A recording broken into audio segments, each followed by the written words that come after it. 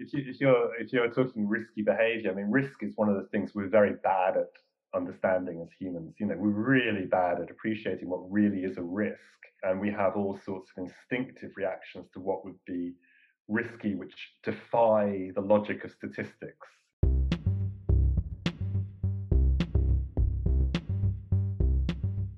Hey y'all, you're listening to Risky Behavior, where no subject is off limits. Kick back, tune in, and enjoy a beverage with us as we explore controversial topics and answer scientific questions, ranging from health and nutrition to behavioral risks and climate change. I'm Dr. Taylor Wallace. And I'm Dr. Shatta Chakraborty. Together we'll loosen lips and spill tea with special guests you will not want to miss.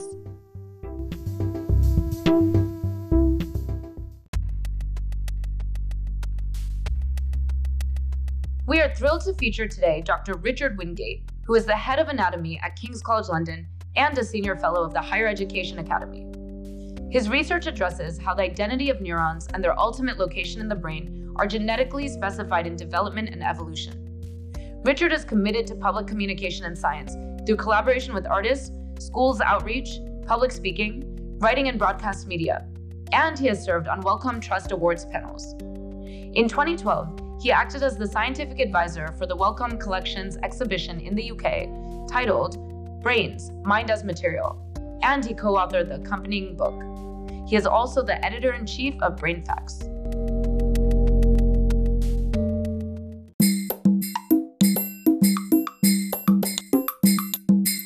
Welcome, Dr. Richard Wingate. We are so excited to have you with us on Risky Behavior today. Richard is developmental neurobiologist. He's the head of anatomy at King's College London, which is also my alma mater. Shameless plug. I was last at King's College receiving the International Alumni Award for those under 40. So it's very close to my heart that we have the head of anatomy here with us today to discuss all things neurobiology, especially his research, which addresses locating and identifying neurons in the brain and the relationship between genetics, development, evolution. This is really cool stuff, but it's also really complicated. And so we want to note that he's big on science communication, which that this is what our show is all about, getting complicated science to the public in a way that is fun and people can really understand it and apply it to their daily lives. So Richard, welcome. We're thrilled to have you. Well, thank you very much indeed. It's a pleasure to be here. And it's great to have an alumnus. I'm really excited as well. And congratulations on your award. Okay, and one more quick thing. I actually did my PhD in the old anatomy lab at King's. So where the geography and the war studies PhDs would sit was the PhD pen. And so we would be sitting and I didn't realize it until somebody said it to us, but those massive windows from floor to ceiling was because before the new lab, that is where students would be viewing the procedures that were happening. And when I learned that, I am very impressed with anyone in anatomy and biology because I'm queasy around all things blood and body. So once I learned that, it made it a little bit more difficult. And I shifted where my seat was because apparently I was like right in the center of the dissections.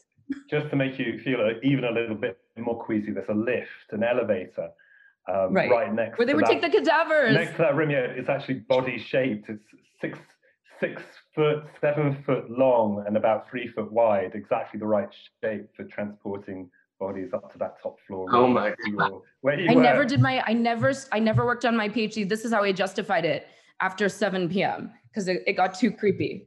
That's when I would start drinking. So it worked out timing wise. The ghosts would come out and I would leave to go to the pub. Anyway, Taylor, you're working on neurobiology. I am, but first I think just for our viewers, if you could just explain just a little bit about what developmental neurobiology is, just so everybody, we set the stage for what our discussion is going to be today. Sure. Well, developmental neurobiology is everything to do with the development of the brain, its component brain cells, the circuits, the connections it forms, and the emergence of its function, so the behaviors it produces. And I think what's surprising for a lot of people is just how early it starts as well. So really early in the womb, those connections are forming, those brain cells are born. And so things that happen to you while you're inside your mother's womb can be quite deeply impactful on how your brain develops. And that's one of the surprises, I think, for a lot of people. It's a very early process. Sorry, we study the genes, we study what we call the structure of brain cells, the morphology, and also their circuits. Okay.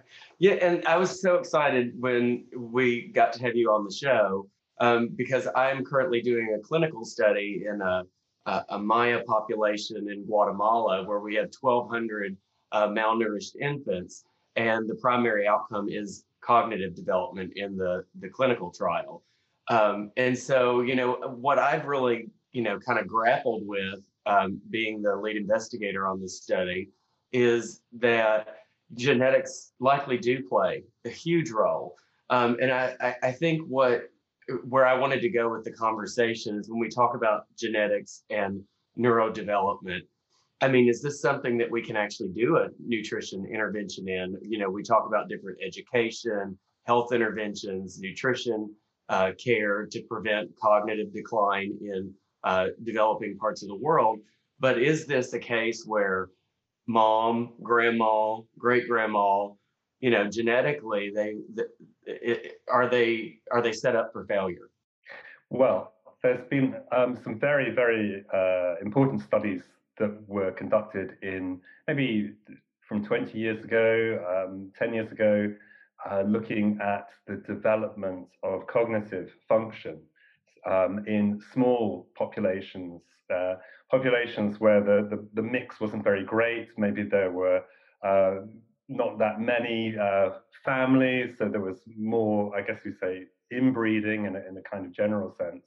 And when that happens, you do surface genetic abnormalities, and these would be the kinds of populations where you could find relatively rare brain disorders that would lead you, give you clues to the different genes and proteins which are important for the developing brain. So that is one factor. That's a genetic factor.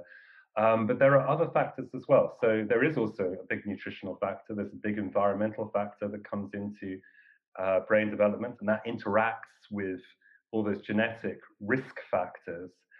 And then there are also intergenerational factors that come with the modification of DNA by life experience, which can be transmitted from generation to generation. So that's something called DNA methylation, where the actual structure of DNA is changed, and that's passed on between mother to child, from father to child as well. One final further thing that can happen is actually the contents of your gut, the bacteria that sit in your intestine. They can interact with your brain in a way which we didn't really understand before. So this gut bacteria that we have sitting there helping us to digest our food actually communicate with our brain, and that interaction is increasingly recognized as important, and it's something that's set up when you're born. Well, it's funny you talk about DNA methylation. Like literally, I could geek out with you forever on this because I'm one of the only researchers in the world that does research on this little vitamin called choline. And this whole intervention is giving eggs, particularly the egg yolk, to these young infants because choline is a methyl donor. Again, really important. It's also the precursor to acetylcholine in the brain. So it's I was really excited when we had the opportunity to have you on because we really, as nutrition scientists, kind of stay in a silo and we don't really talk about developmental neurobiology at all. And when Shetha invited you to be with us, I was kind of like, why don't I have a neurodevelopment scientist on my team? I was just going to say, we want to bring down those silos, and we know that multidisciplinary collaboration is really the way forward in answering some of these major challenges. And so this is that cross communication that is so necessary. I just wanted to highlight what Taylor said, but please. Yeah, well, I totally agree with you. I think that there are barriers between fields which I think the general public would think are very closely aligned. You'd think that a clinician working with a population in Guatemala looking at brain development would be talking to a neurobiologist who studies brain development in the laboratory, but actually our languages and cultures are very different, and sometimes those barriers are quite difficult to breach or broach. So I'd be lucky in a sense to work with clinicians who can feed me nuggets of information where I go, that's incredible. That really sparks a link with some of the stuff that we've been doing in the lab. These are serendipitous meetings quite often. The most important thing is to have an open mind and open channels of communication as often as possible. And appearing with you here and having a conversation is one of those moments. I'd never turn down a conversation. Exactly. Yeah. So, I mean, let's get into that because it's so cool because the area you're in is complicated, especially for the layperson, but it's fascinating. And there are applications, like Taylor just pointed out, a real world application that he's working on that impacts the lives of, in this case, those most vulnerable in Guatemala, but can be scaled, has a lot wider implications. Globally, potentially. So we need to make sure that we create channels and forums where we can cross communicate. So you've been doing that though. And what I think is so fascinating about your profile, what really excited us, because there's plenty of scientists, right? And we know, and we're guilty on it early on in our career, maybe of not communicating well. We're trained to communicate to our peers. We design our communications for fellow academics, but not for real world interpretation. And so you've also recognized that. And that's why we felt a real camaraderie with you as a fellow scientist who recognizes the importance of science communication. And you've done that and you've crossed sectors.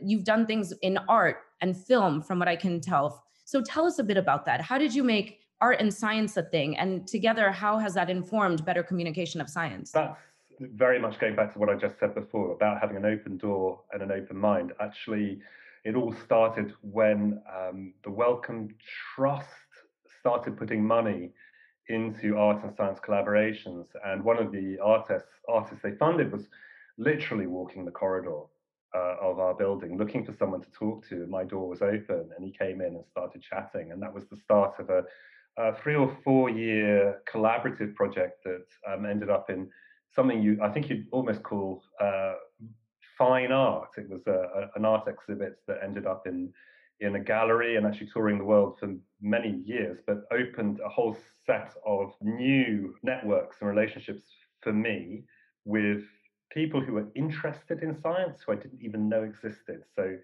there was, for example, a Society for Literature, Science and the Arts, and I went to one of their meetings, and these are a group of academics who are looking at what scientists do and how they do it and how they say it, but in a cultural context, in a way which I'd never looked at science before. And I just began to realize there's a whole series of worlds, parallel worlds out there who are interested in the same things. And if we can talk between ourselves, there are really good conversations to be had and really interesting problems that emerge and different perspectives on the problems that I work with. So lots of different things, television, radio, exhibitions. And your book came out of this as well, right? Mind as Material. Yes. Tell us a little bit about that. And a book about really looking to see what people had done to brains. So brains as an organ, things they've collected, cut up, displayed, what brains mean as a physical object. So, for example, Einstein's brain was taken without his consent, chopped up into many pieces and sent to different labs to analyze. The exhibition and book came from a collaboration with an art historian who I wrote an article about the kind of visual culture of neuroscience. So looking at the way in which the brain has been drawn and represented and how that's developed since the late 1800s. That's super interesting. So I got to ask, have we evolved?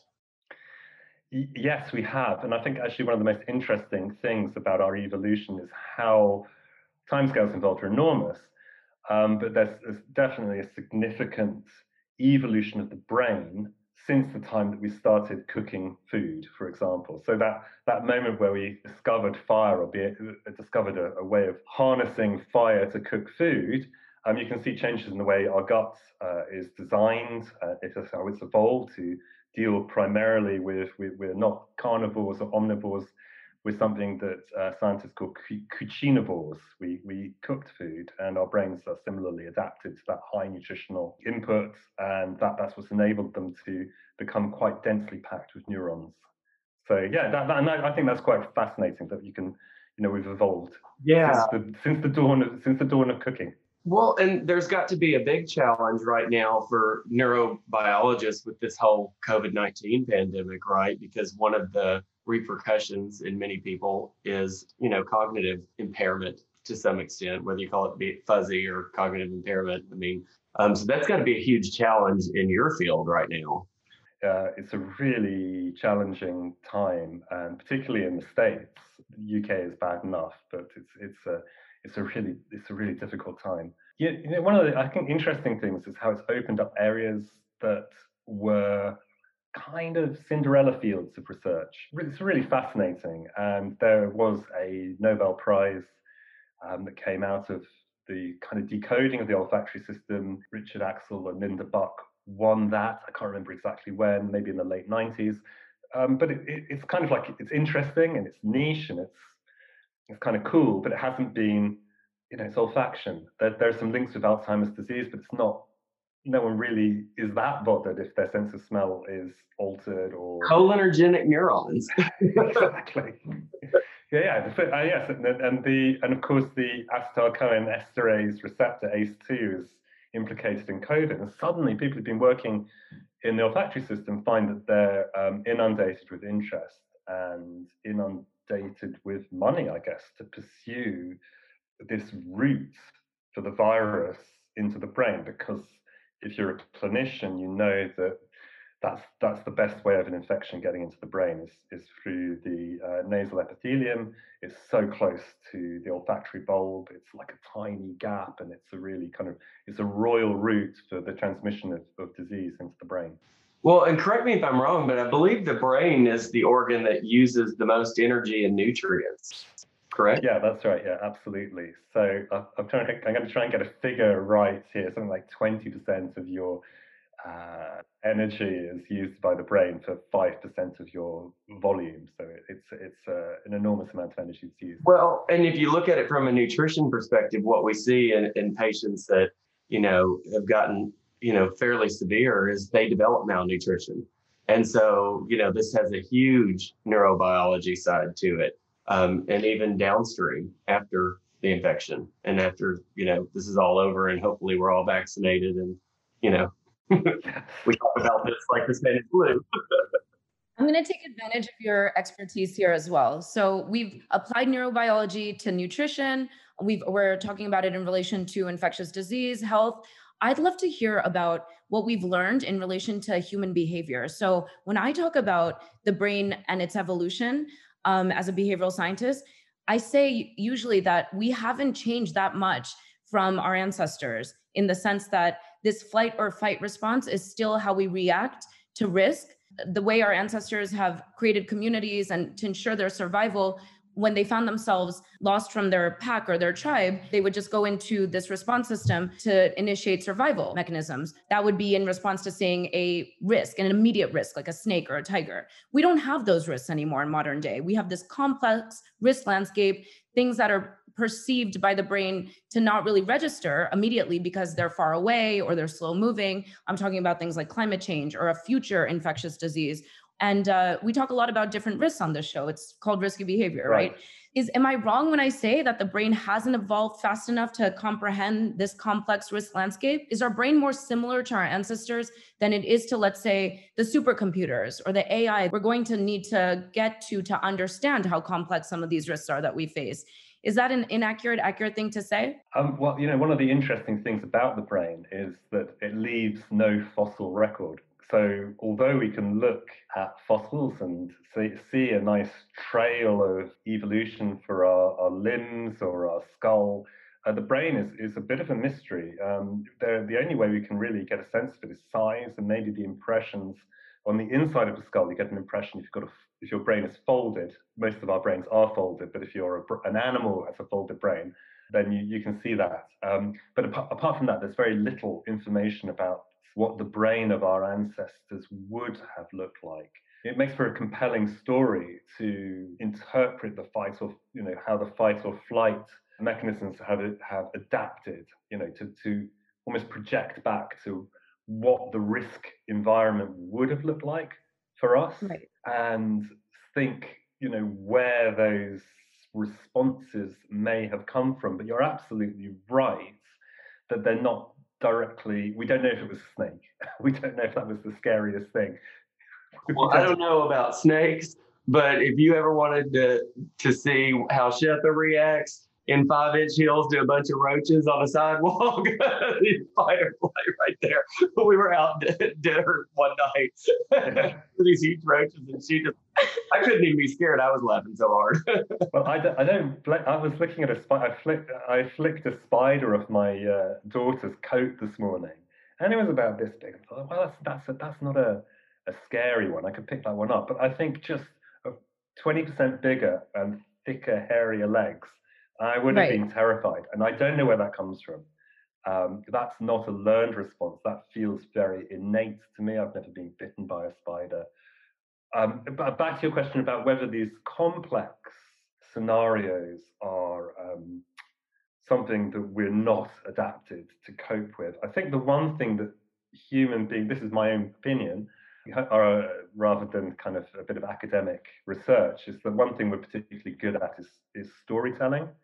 And we have a storytelling brain, and that enables us to reduce relatively complex scenarios into simple tales. Sometimes that's good, and sometimes it's really bad because it makes things very linear and we get our cause and effect confused. But I think it helps us to reduce the complexity of very complex systems. That's a very important part of the way our brain works.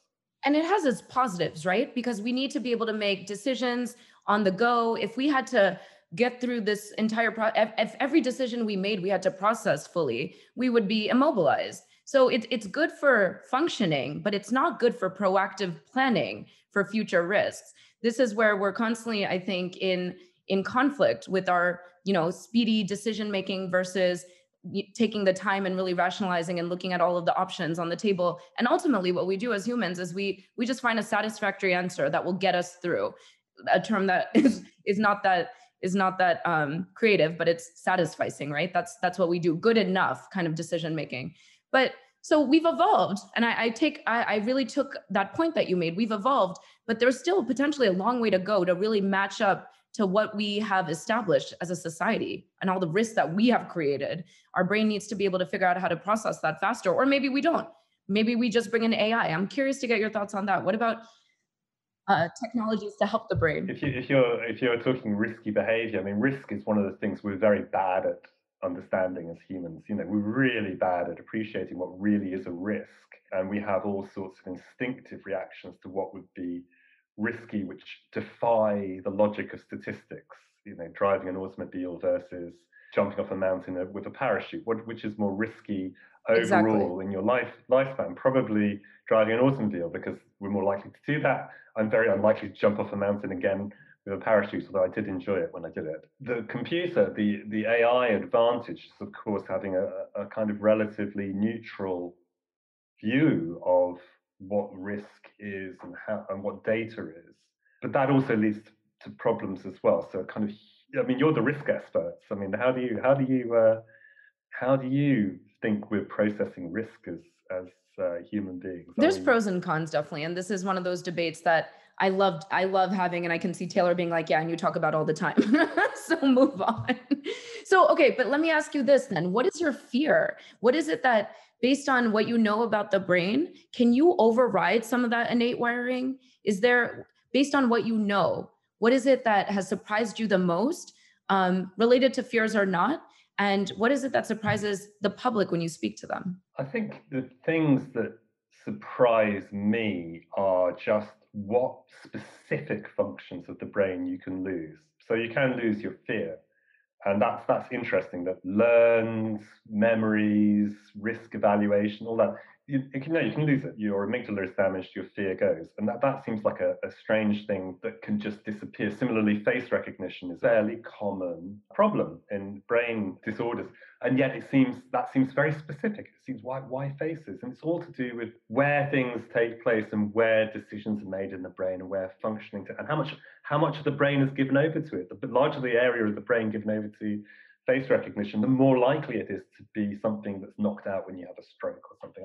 I find those things absolutely fascinating and surprising always, that we can lose very specific and very discrete functions, which we think would be far more complex. So I have to ask before we go, because we've got about 2 minutes left in the segment, and I've been wondering the whole time. What did they find with Einstein's brain? Was it just? I think they found the stats on it are not good. I mean, they're not reliable. But there were more non-neuron brain cells, glial support cells, than you would expect in Einstein's brain. But apart from that, nothing that is reliably different between Einstein's brain and yours or ours. So if I hit my head, one will probably fall out, but yeah.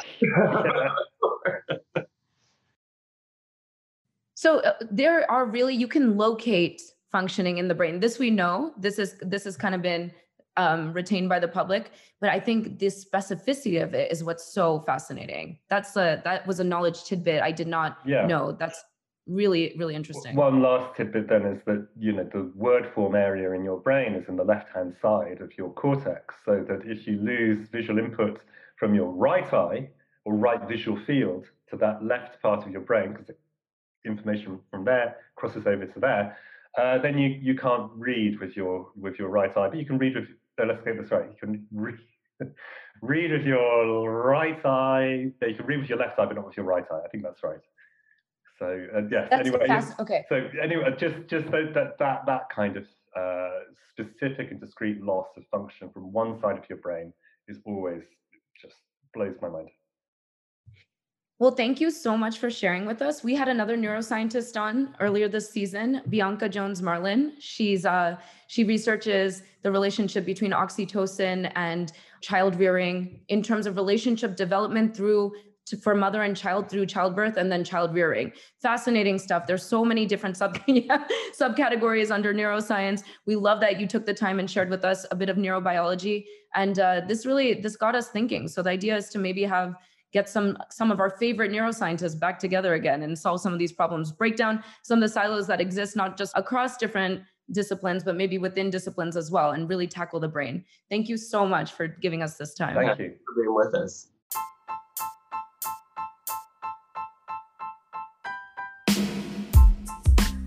That's a wrap for today. Have ideas for the show? Tweet us at Risky Behavior DC. That's all one word. My handle at ShutTheChalk. That's SWETACHAK. Or Taylor's handle at Dr. Taylor Wallace. That one spelled as it sounds. You can also send us an email at hello.riskybehavior@gmail.com or a voice message at 202-713-5182. Shoot us some science or some shade. Thank you for tuning into Risky Behavior. Till next time.